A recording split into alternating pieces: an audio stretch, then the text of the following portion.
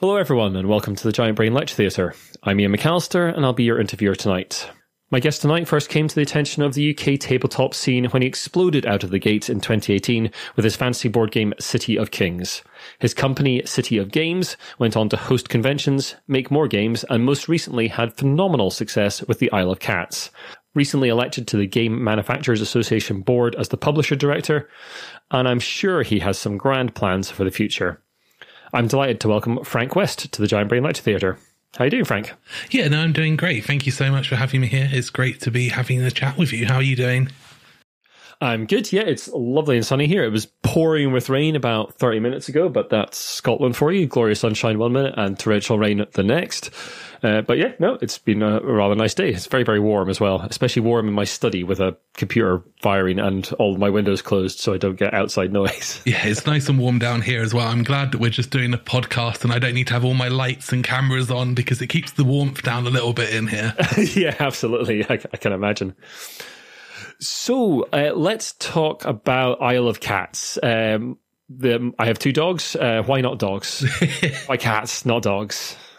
So I grew up with a lot of dogs and I've kind of always was a dog person. I kind of slowly transitioned to being more of a cat person. I think that's just through life's choices, you know, of it being easier to have cats than dogs when you're kind of working and going out to work and stuff. But it came down to the kind of the thematic and mechanical side of things. And, you know, the whole inspiration behind this game started with the concept of cats lie in strange shapes. Why hasn't someone done a polyomino game, one of these Tetris-y games, using that kind of concept of the cats being stretched out into these positions? So it was really that mechanical concept of how the art would work that kind of made cats the forefront runner for the game.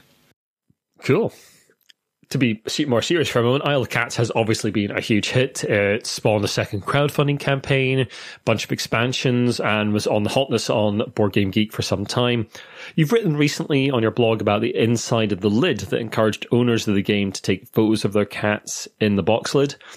How important do you think that engagement you got from that aspect of it has been to the success of the game? It's so hard to measure because this is one of those things that, you know, it may have done nothing, it may have done loads. You can't associate a sale of the game to someone having seen that thing inside the box lid because no one's going to buy it because of that, but they might become aware of it because of that. And, you know, as I said in the article, across like Instagram and YouTube and kind of TikTok and Facebook and Twitter and all the different social channels, there was over 1 million views of different photos and videos, which were cats in the box with that kind of target symbol kind of showing and kind of being the premise of why they did this. And in my head, I have to look at it and say, well, if we didn't do this, then that's potentially 1 million views that may never have happened. So when you're a small publisher, you've got a game that's, you know, it's been successful, but you don't have this huge audience. How do you get an audience aware? Having an extra 1 million people see it was probably quite a good leg up from not having it.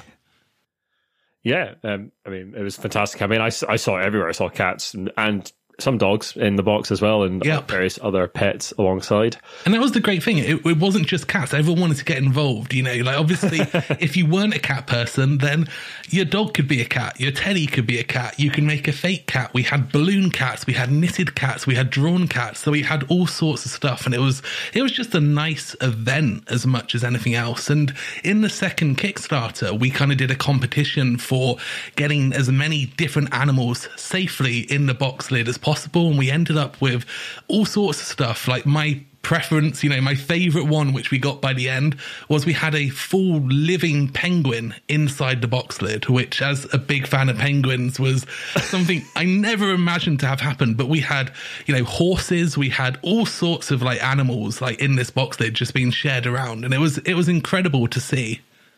Hang on, horses, like full size sort of like big horses? Yep, full size horses with like their front feet inside the box lid and stuff. Fantastic. Where did the penguin picture come from? Was it a zoo or something?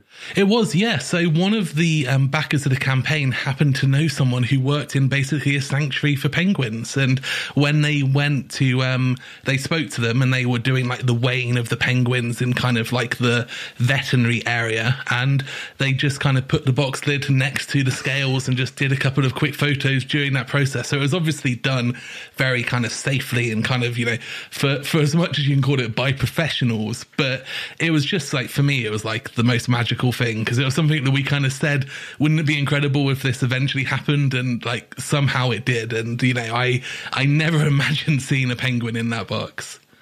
Fantastic. Professional penguin wranglers. Absolutely fantastic. So do you hope Isle of Cats will become an evergreen title for you? Because it's obviously been very popular. It was on Board Game Geek hotness for ages, and I see it everywhere in all sorts of shops. Do you think it'll become that sort of evergreen title?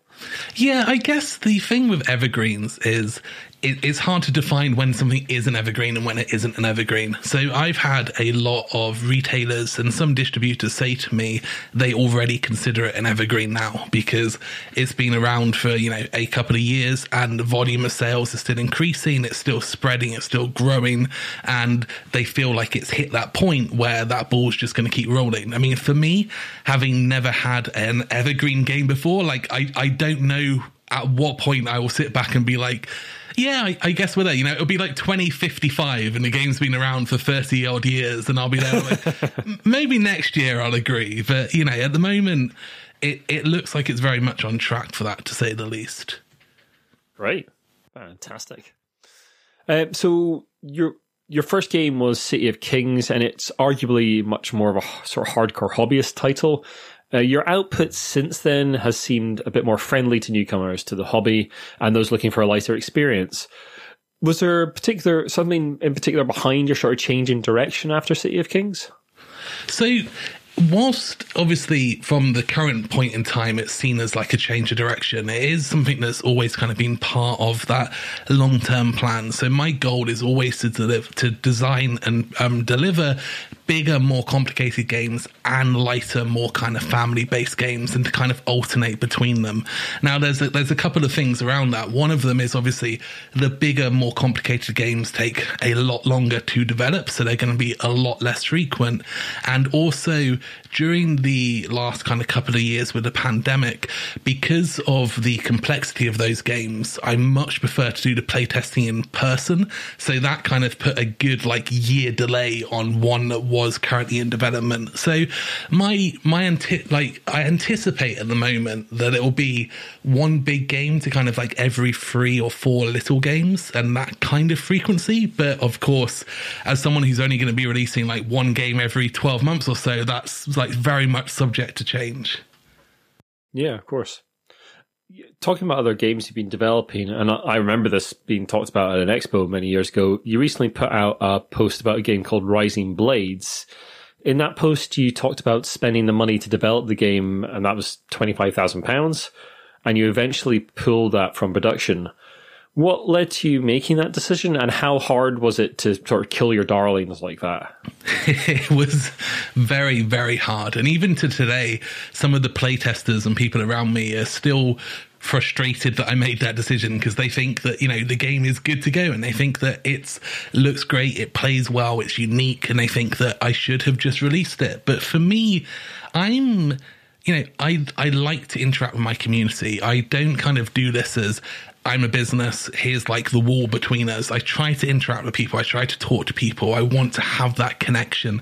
And most importantly, I love going to conventions. And when I'm at conventions, I want to be able to stand in front of people and believe in the games I'm showing them. I want to be passionate about the games I'm showing them.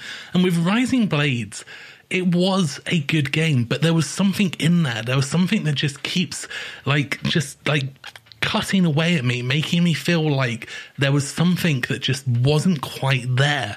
And with that, I couldn't confidently stand in front of someone and say, this is the perfect game where my measurements are perfect, because I wasn't happy with it. And I spent a good couple of years after the game was basically done trying to solve that problem. And I never really kind of managed to. So it's been put to the side. It's now kind of been scavenged for bits that I guess are going to go into other games, hopefully, and be reborn in some other form. Do you think you'll ever go back to it and revisit the ideas behind it? I really don't know. I think that if I did, I would probably have to start from scratch. But it's hard because obviously so much money and time was invested into that already. Then there's lots of other ideas that I want to explore. And is it worth taking the risk that I might just end up back in that same position over having the chance to make a whole other game that may or may not be something else? Right, yeah. You've spoken publicly about the pressures on board game publishers caused by the ongoing situation in global shipping, and it seems like that problem's not going away anytime soon. What impact do you think shipping will have on the hobby in 2022 and beyond? I think that these days, the shipping issue itself is a tricky one, because I don't really see it as the shipping issue anymore. I see it as the manufacturing and shipping issue, you know, just the way the economies of the world are changing. Things are becoming more expensive, things are becoming more costly, and this is all going to impact us in the same ways. Like, manufacturing costs are going up in ways that shipping costs have gone up in some, like, not as much, but to a considerable amount. Then you've got the fact that timelines has kind of been hit. There's been problems with things like getting from one place to another because of constant lockdowns or changes or lack of staff and so on, like even protests and different things like this. So I feel like these days it's a case of just reevaluating. You've got to be more careful. You've got to be more cautious. Is this a game that's worth releasing? Is the physical size of this game viable kind of to do? Because I think there's this big thing, especially with crowdfunding, of the bigger the box, the more stuff in it, the better. But maybe now, as we kind of move forward, that's going to be starting to change. There's a game which I'm going to be announcing in a few months' time. And that game is a smaller box than the Isle of Cats. The game itself, you know, is a similar kind of game in terms of like the amount of stuff, but the box is going to be smaller. And the reason for this is because I've worked out that by reducing the box size to the size it's going to be, I can get an extra maybe 20% of those games in a container. And that means, you know, if you've got a shipping container that costs you $20,000 and you've got 5,000 games in it, you're paying $4 per game. If you can get an extra 1,000 games into that box, into that container, then you're going to be cutting that cost down considerably. And I think these are things that people are going to be starting to think about more. They're going to start approaching more, what is the kind of viability of this and how can I condense it but still make it presentable and seem like it's kind of a good value. In just the last couple of weeks, we've seen Kill Many or Not run into problems with Marvel Zombicide, and Oathsworn, I believe it was in some trouble as well. They're both asking for extra money from backers. Oathsworn much less than Simon were, thankfully. How do you feel about those sort of like those big miniature heavy Kickstarters? Do you think they are now sort of like you said, do you think they're now dying a death and we will see a trend towards smaller games in general from publishers?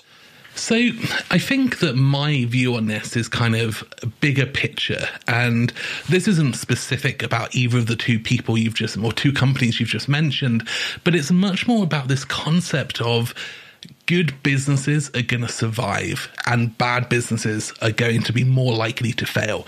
As with all industries, you know, you've got a few people at the top who are making money. You've got a bunch of people that, you know, are doing okay. Then you've got a whole bunch of people, like many more companies that are surviving. You know, they're living off project to project, game to game. If they have one disaster or one failure, that might be it to kind of knock them over the edge and kind of into that despair of having to kind of take the company apart. And I think that over the years, people have been a little bit more, hey, it's going to cost me this much to make a game. I'm going to set it for that. That's just how the numbers work. I don't need to do too much thinking about it. But now those costs are changing. Those kind of margins are reducing and people are having to adapt and kind of make changes.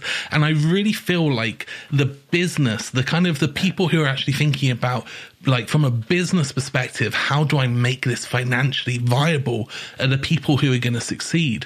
You know, in regards to people like upping costs and charging more later, I, without a doubt, don't think that it's the right thing to do. You know, if you've put out something at a price, by default, that is the price you sold it for, and that is the price you should be working to.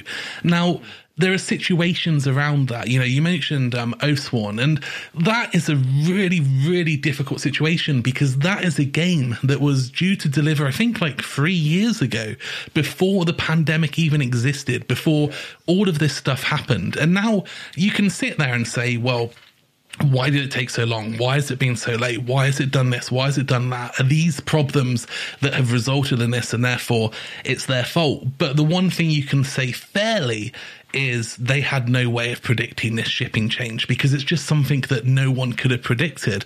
Whilst with like Cool Mini or not, I believe that their Kickstarter was only within the last year or so.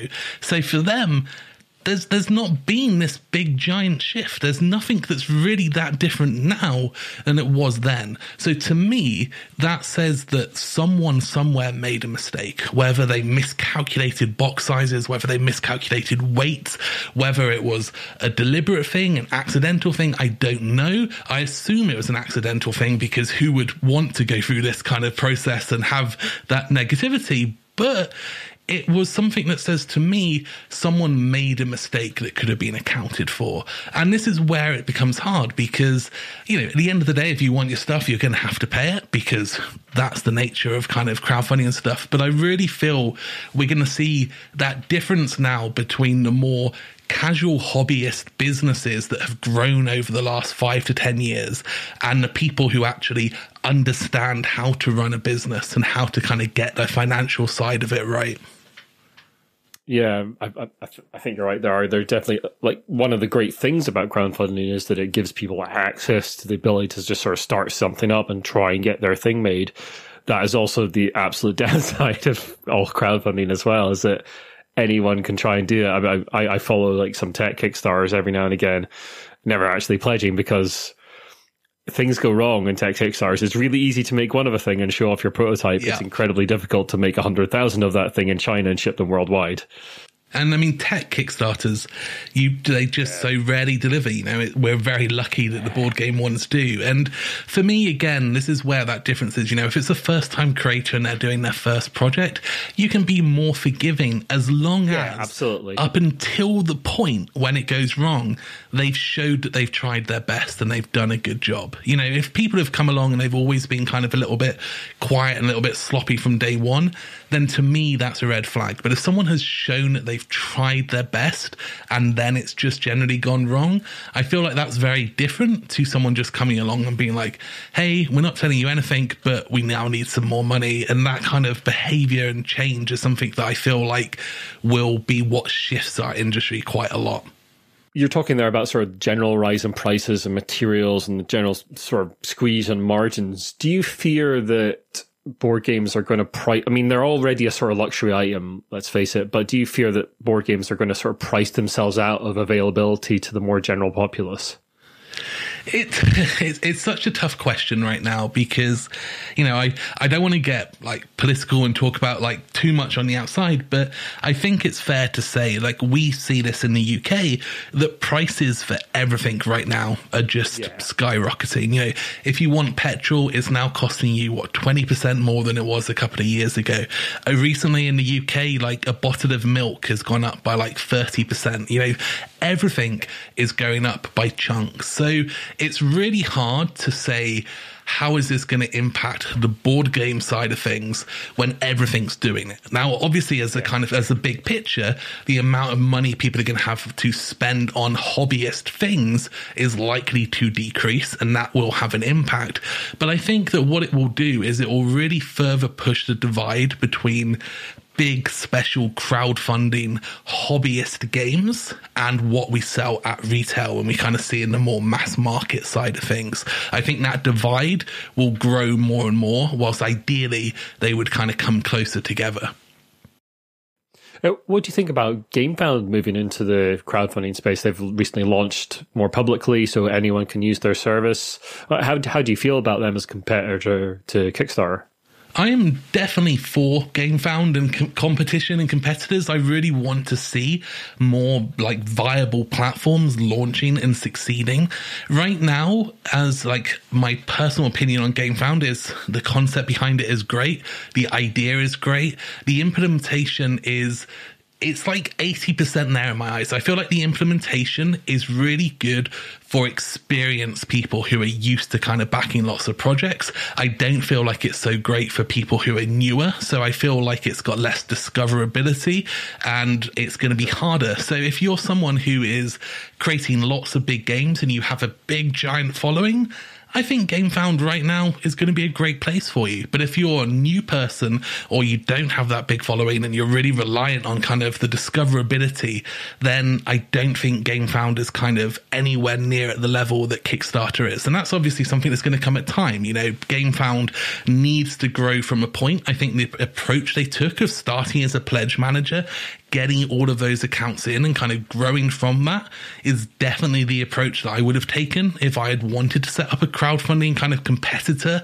But it's one of those things that I still feel like they're years away from being a strong, active competition for new creators. But we'll see how we kind of get there. Like right now, I wouldn't run a crowdfunding campaign on there, but I would use them as a pledge manager.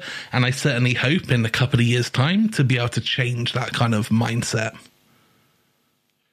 You're still planning to use Kickstarter for future projects, are you? I am, yes. And yeah. I think that right now for the kind of more mass market games, that is the sensible decision. And there's been several projects just in the last month or so where the creators are more mass market projects. They've had extremely successful Kickstarters and they've gone onto GameFound and they've gotten like 15-20% of the number of backers because they're not that more hardcore hobbyist audience.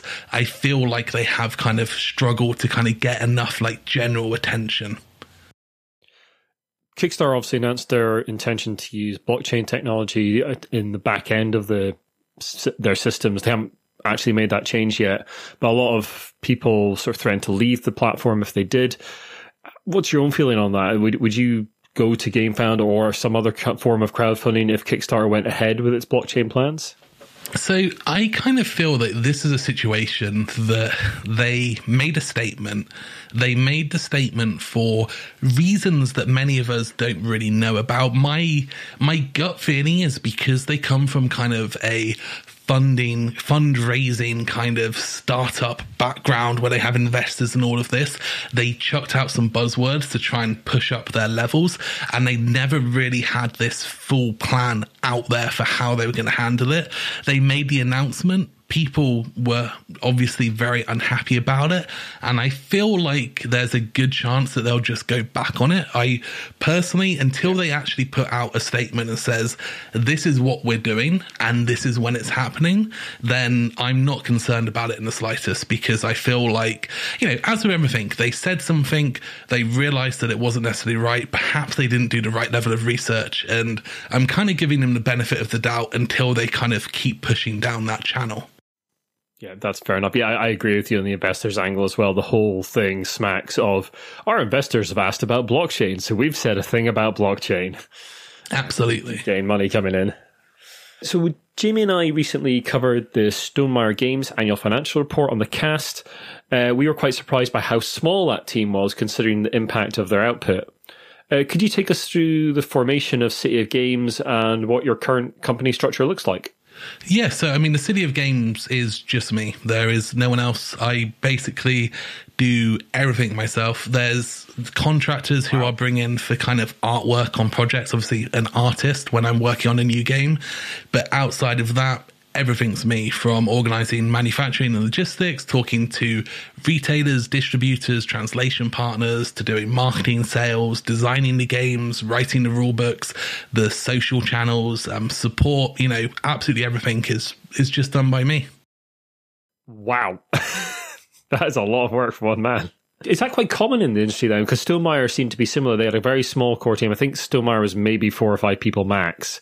And then they said, yeah, we have like 100 plus contractors over the course of the last 2 years helping us out with bits and pieces. Is that quite a common structure? Very small teams with lots of contractors? I think that it's kind of, the answer is both yes and no. And a big part of it comes down to the mindset of the individuals and what they want to achieve. I think there are people who are definitely growing teams. There are definitely some companies that have big teams, like Lucky Duck Games, I think a couple of years ago were somewhere around 10 to 20 people, and now they're at kind of 50 people, and they're a company that have brought on a lot of staff and they're growing and being very successful. Again, if you take a company like Cool Mini or Not, they have a huge team, and I think that you'll just find that different companies sit at different sizes, and it really comes down to what they're trying to achieve and what they're comfortable with. I think that something that both Jamie from Stonemaier and myself have in common is neither of us are pushing to bring out hundreds of games every year. We both work on, let's have a small amount of releases and really focus on that quality. That certainly helps bring down the kind of number of people you need. But really, like for me, it just comes down to, I enjoy kind of doing the whole process. You know, when I started doing this is what I wanted to do. And I've kind of made the active decision that my goal each year is to improve myself, to get better. Like last year, my big challenge to myself was to learn like 3D rendering and like a whole bunch of 3D stuff. And I spent a lot of the year doing that. The year prior to that, my goal was to get really kind of much better at kind of video recording and kind of setting up my own studio so I could do my own videos. And I just pushed myself. I really want to learn more. Whilst with other people, you know, that can become overwhelming. It becomes too much, and it becomes much more beneficial for them to bring in other people. So I think that every publishing company will probably have a bunch of contractors they work on for various stuff. But in regards to whether it's a team of 1 or 2 people versus a team of like 5 or 10 people, I think that really just comes down to the personal preferences of what those people are trying to achieve. You mentioned they're sort of focusing on a few individual products, much like Stonemaier does as well. You mentioned earlier in the cast that prices and all the rises we're seeing in various sort of ways of getting games to people are going to impact companies. Usually we're seeing, like, certainly pre-pandemic, we were seeing 3,000 to 4,000 board games released a year or something of that ilk. Do you think we're going to see a massive reduction in the number of titles as people try and focus more on sort of individual titles, and just because it's much more expensive to make games now? I would love to say yes, but I feel like the answer will be no. I think that we'll see a shift in the sense of there'll probably be some people who are working on more smaller games, but because they're working on smaller games, they're going to want to have a higher quantity. Because, you know, for example, if you set a game, and just to make up some random numbers, if you make 10% profit off a game, if you're selling a game for $50, you're going to make $5. If you set a game for $100, you're going to make $10. So if you're selling $50 games, you're going to want to sell 2 of those for every one $100 game. So I think as we see people shifting to smaller stuff, then those people are going to need to start selling higher volumes to start getting those same kind of levels of profit. So I think that in regards to the games, we're still going to have lots of new people. Like, this is a very inviting industry with the fact that crowdfunding allows us to kind of create games. I think that we're going to see publishers come and go. I think that we'll probably see some of the older publishers who maybe aren't able to kind of adjust to the modern trends. Maybe they haven't had the right margins, are going to struggle and maybe not get through it. But generally speaking, in terms of the volume, I don't think it's going to change that much. What do you think the health of the UK tabletop industry in particular is like? I think it's good. I think that there's a good number of UK-based publishers, but it's really tricky because having not been to conventions for 2 years, you don't really get to see them and interact with them as much. So you don't really see where people are at. Normally for me, I go to, you know, up to 10 conventions in a year. So I get to chat to people quite regularly, quite frequently, find out what's going on. Whilst these days it's a much rarer thing. So I know countless new people in the UK who are constantly trying to get into the industry, releasing games, pushing. There's a very healthy kind of new creator, new publisher vibe. The generation that I grew up with all seem to be kind of doing very well at this point. There's a number of other publishers who started, around the same time as me and seem to be succeeding. And there's also a couple of kind of bigger companies around as well. So I think it's a really, really good place. Like, there's more publishers in the UK than I would have expected there to be in the UK when I first kind of started. Yeah, there's been a vibrancy. I'm thinking around about the same time as you, I'm thinking Alley Cat and Braincrack, companies like that have been consistently putting out good product for the last few years and seem to be growing, bringing in new games, bringing in new talent. Yeah, absolutely. And All or Nothing, which is Tristan and kind of Glee McKillforth and like, again, all that same kind of generation. Yeah.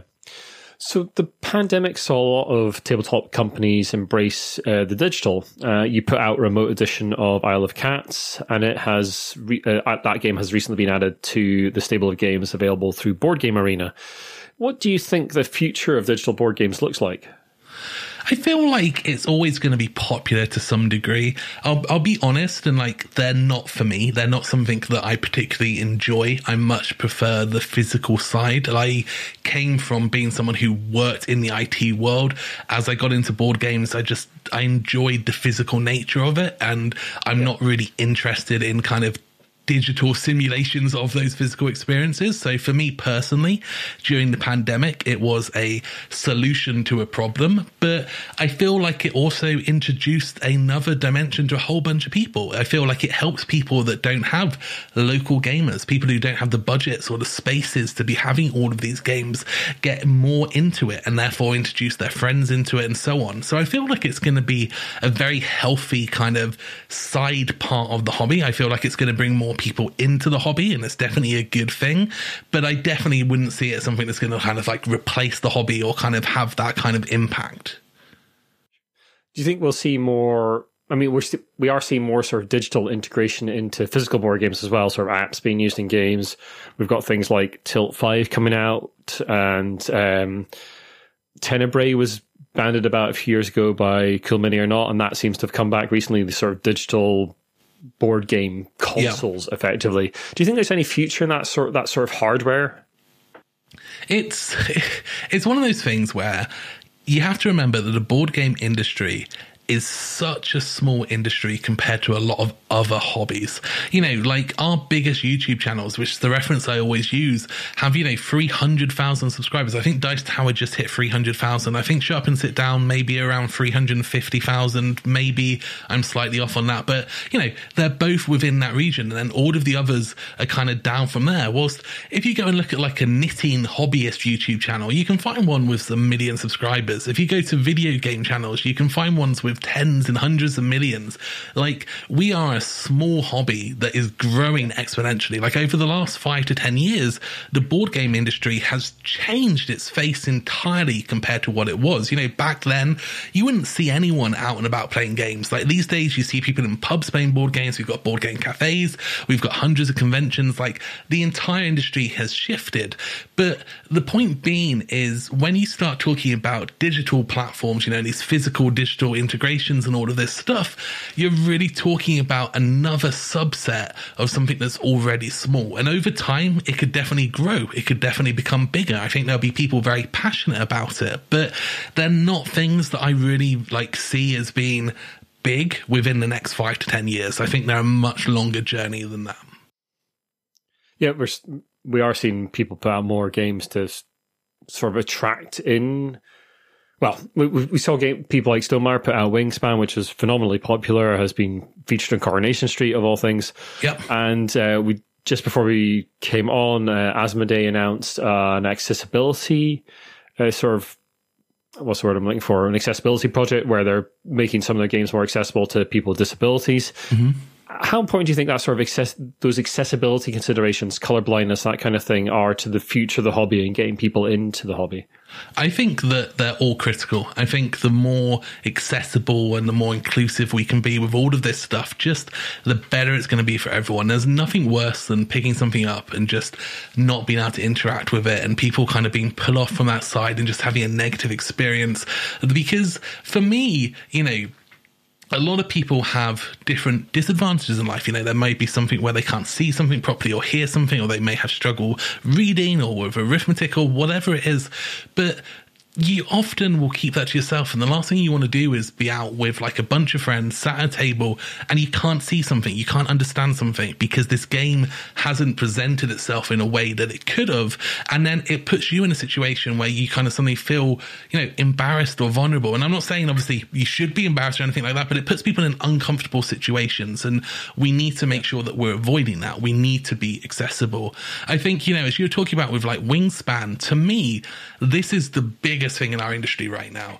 We need to be growing, and every game I release moving forward, the mindset is, how do we get more people into this hobby? I know that I can design a game that board gamers are going to enjoy. How much they enjoy it is a different discussion, but I know I can design a board game that board gamers are going to enjoy. But the question on my mind is, can I design a game that non-board gamers will enjoy? Wingspan was fantastic because it brought in that kind of bird hobbyist market. So let's look at other hobbyist markets. Let's look at other things and think about how can we bring those people in. This is where video game kind of board game like IP kind of adaptions, are often painful because they're not often great, but they're great for bringing more people into the hobby, getting people aware. And this is what I really want to see us focusing on. How do we kind of make these things easy to play, make them accessible, make them approachable, make them so everyone can play, but then also make them appealing to people who aren't playing board games so we can just grow and continue to expand that hobby. Yeah, I think Prospero Hall's been doing great work in that way. They've been doing a lot of movie tie-in board games. Jaws is absolutely fantastic. They've released Alien recently. Disney Villainous series has been phenomenally popular. I've seen it in all sorts of places. And yeah, those film tie-in games, I agree. The IP crossover is good. I mean, yeah, you're right. They've had a history of being terrible, but I think that is changing quite a lot now. And with the Embracer Group buying Asmodee, and now they've got access to, well, they just bought a huge chunk of Square Enix, which is Tomb Raider and all of their Western properties. Yeah, I think we're going to see a lot more of that kind of thing, especially from Asmodee and its associated companies. Yeah, no, I completely agree. And I think it's a really, really good thing for all of us. Yeah. So you've recently been appointed to the Game Manufacturers Association board. How did that come about, and what do you hope to do with the position? So the GAMA kind of board position was an interesting one. And, it comes from this thing of GAMA is an association that's been around for a long time. And as someone in the board game industry, having an association that is, its job, is to basically grow the industry, make sure people are playing games, make sure people are selling games, make sure people can play games and get games. It is that overarching, it's great for everyone in the industry if it's doing it well, if it's doing it properly, if it's doing it in the way that is good for all of us. And they've definitely, over the last 10 years, they have gone a long, long way in moving in towards that direction. But I was sitting down and talking with my partner, my girlfriend, about GAMA and kind of our views on it. And we kind of said, there's still things that it isn't doing. There's still this big divide from where we want it to be or where we would like it to be and where it is. And my options are either kind of to sit back and moan and complain and just kind of post on Twitter and post on Facebook, or be silent and just not be happy, or perhaps I step up. Perhaps I push for that change. Perhaps I help try and be someone who is invoking that change into the association. And that's where it really came back from. It was this thing of, I love the concept. I feel like it's getting close to achieving that concept, but it needs kind of fresh blood. It needs people who are different in the way they think, people who have got, a wider range, a newer kind of understanding of the industry to help that kind of more long-term kind of existing stuff to try and develop it into a great modern association. Yeah, they've been hiring more. They've been expanding the board in the last year or so. There's much more positions on it, and that's great to see. However, we can't really talk about Gamma without talking about the most recent controversy that's happened. They came under fire in the last week or so for accepting a guy called John Del Arroz as a member, not on the board, just a member of Gamma. He's a controversial figure, having been banned from Twitter for various instances of hate speech. I saw one tweet from him where he was celebrating Elon Musk taking over Twitter because he would then be able to say the N-word on Twitter. Lovely. He's also an advocate for Comicsgate and has a YouTube video rating game reviewers by hotness, not the BGG hotness, the other kind. How do you think Gamma should deal with this situation? What can be done to repair their reputation?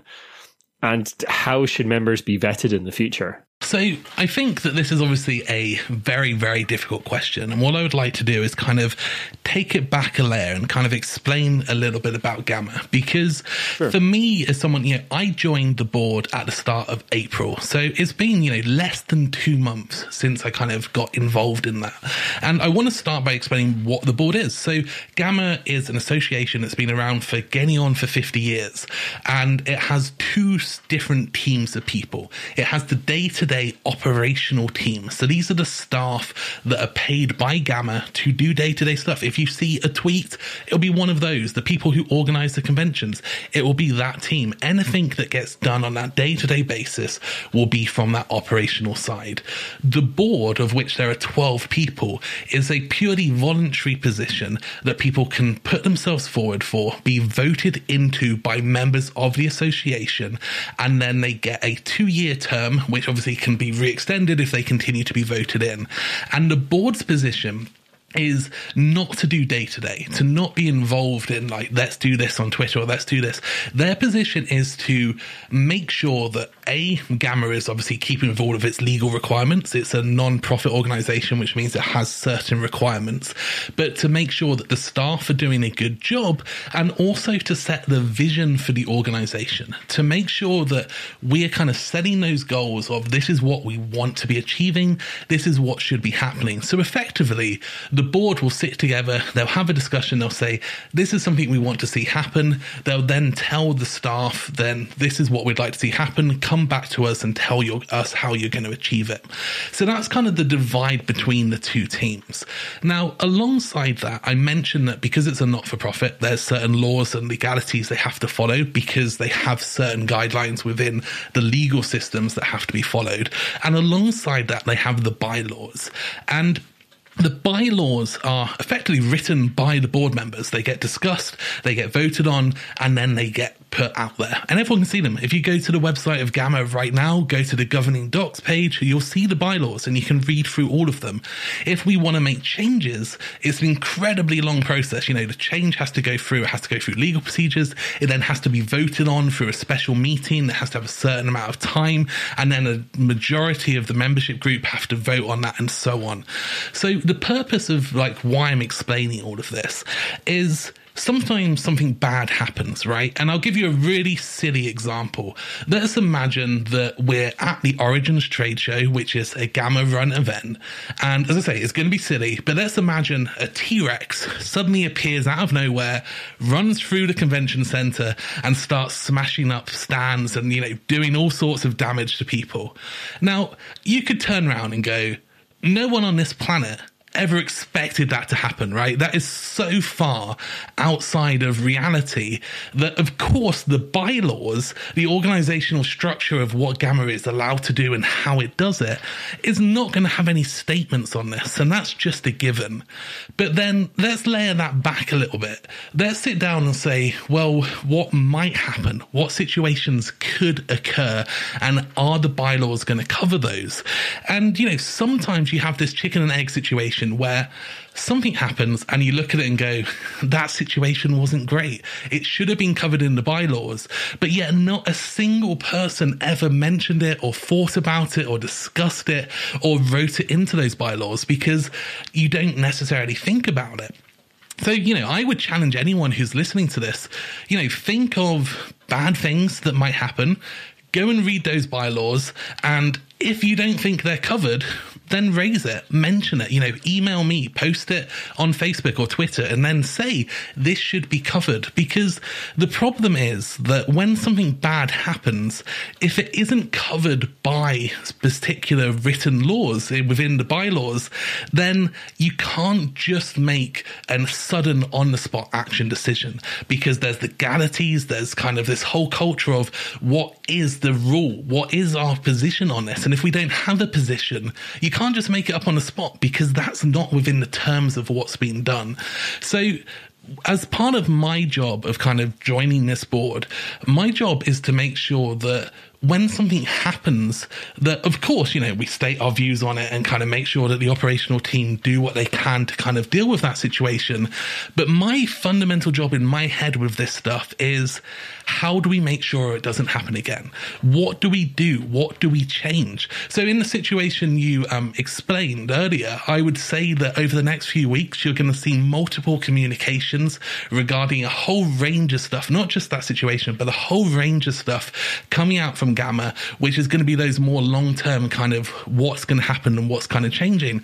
And some of this stuff is things that, we won't be able to talk about for months because, as I say, there's huge procedures that have to go through, and it sucks. I want to be really clear and honest. I know that if someone does something and it potentially puts someone at risk or hurts someone, you can't just say, oh, let's leave that for months. Like, that's fine, because that's not fine. And there is this line, but you also have to understand that as an association with certain legal requirements, you do have to follow procedures. And if those bylaws don't have an immediate response to those situations, then you are kind of stuck in this hole. So as I say, people read those bylaws, make suggestions. And the positive thing I can say is 10 of the 12 board members at the moment are all pretty much brand new people. They're all people who have joined within the last kind of 8 or 9 months, I believe it is. Like, no one's been there for very long at all.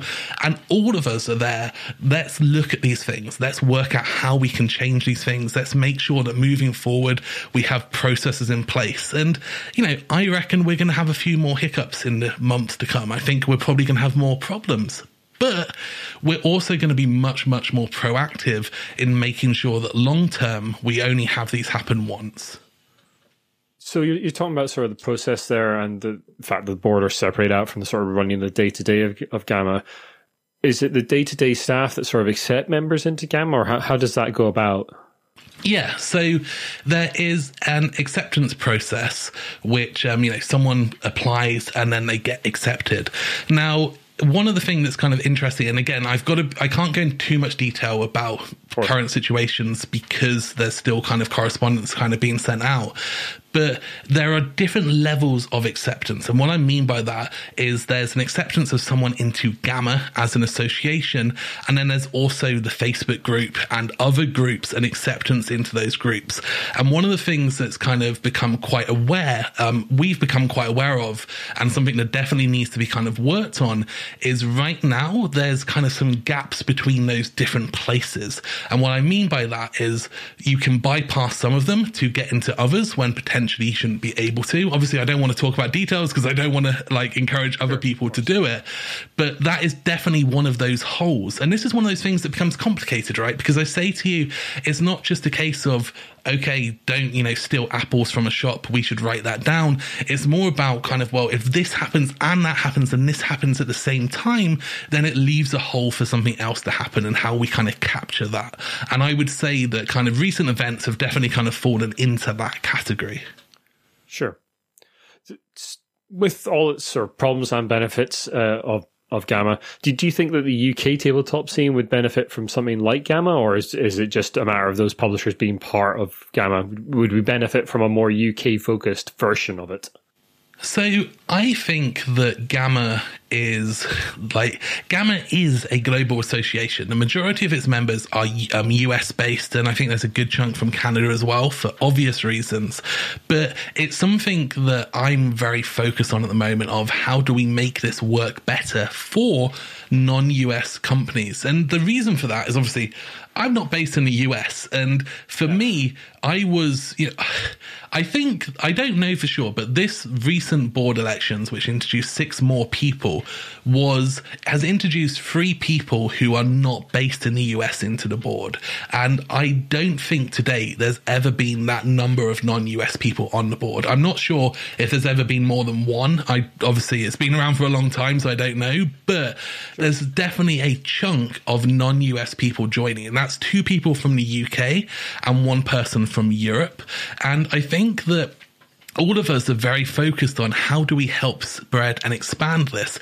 As a publisher who's based in the UK, America is a huge part of my audience, and having connections to hundreds and hundreds of retailers in America, every distributor in America, media from America, every other kind of part of the industry in America is a huge benefit. So for non-US people, I do think that GAMA is a great way in to meeting up with those people. But right now, how we kind of expand that and bring in kind of the non-US kind of focus of people over here is something which I literally have a meeting to discuss tomorrow, because it's very much on my agenda for how can we start kind of pushing in that direction more. What's your sort of split between US and UK sales? So for me personally, the US is around 55% and the UK is around 15%. Right. Okay. And the rest is sort of Far East. So Europe is 20%.